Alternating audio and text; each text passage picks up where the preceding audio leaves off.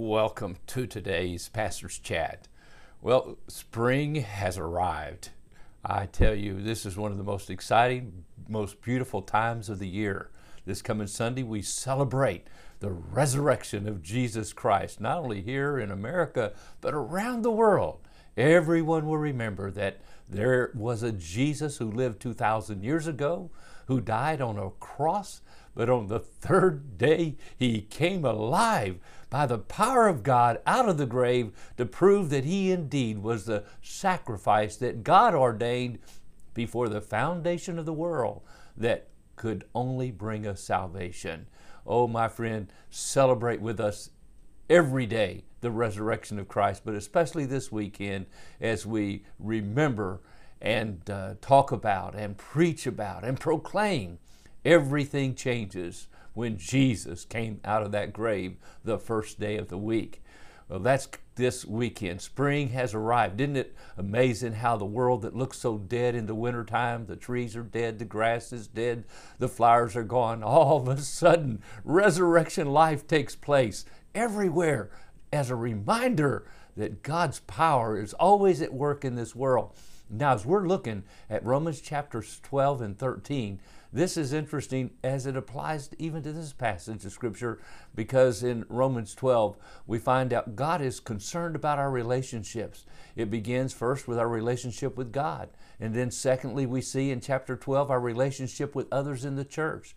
Then thirdly, our relationship with our enemies. And we are not overcome of evil, but by the power of the resurrection of Christ, the new life in Christ, the supernatural life through the power of the Holy Spirit living in us, we can respond with good to those who treat us with evil.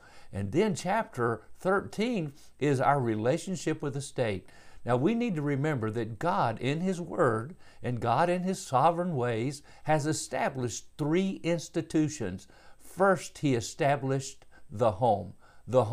Secondly, in Genesis 9, He established government. He gave man right to rule over man.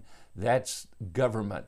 And then in the New Testament, He established the church. Now, God, He Himself, established in His sovereign wisdom these three institutions, and they're critically important to our lives where we live practically every day. So we've already looked at so many of things in this passage of Scripture, but our relationship to our government, to the state, to those who are the authorities, God has something to say about that. And so in chapter 13, He says in verse 1, "Let every soul be subject to the governing authorities, for there is no authority except from God, and the authorities that exist are appointed by God. Therefore," verse 2, "whoever resists the authority resists the ordinances of God, and those who resist will bring judgment on themselves. For rulers are not a terror to good works, but to evil.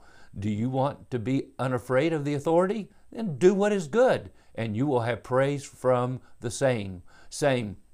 For it is God's, for He, the government, the authority, is God's minister to you for good. But if you do evil, be afraid, for He does not bear the sword in vain, for He is God's minister, an avenger to execute wrath on him who practices evil. Therefore you must be subject, not only because of wrath, but also for conscience sake." So we're looking at this passage that reminds us, as Paul writes, remember, he's living during the days of the Roman Empire. Emperors are ruling the world. Now, at this time, the great persecution hasn't been unleashed upon the Christians, which will be just a few years later, and even Paul himself will be beheaded by Nero. But at this time, they're still a ruling authority. It's not a democracy in the sense that these guys are elected. They, by intrigue and whatever ways they can, they take power over the world, and they run and rule the world. And God is saying, even during this time to the believers, that government is ordained of God. You know, that's one of the reasons we ought not to be so upset every time everything changes in the government, because God Himself is in charge. And we're going to talk more about that in the next few days. And this will help us, I believe, as we trust the Lord, as we have to deal with our relationship with the government. Oh, thank you for being a part of this time with us today. God bless and have a wonderful, wonderful rest of the day.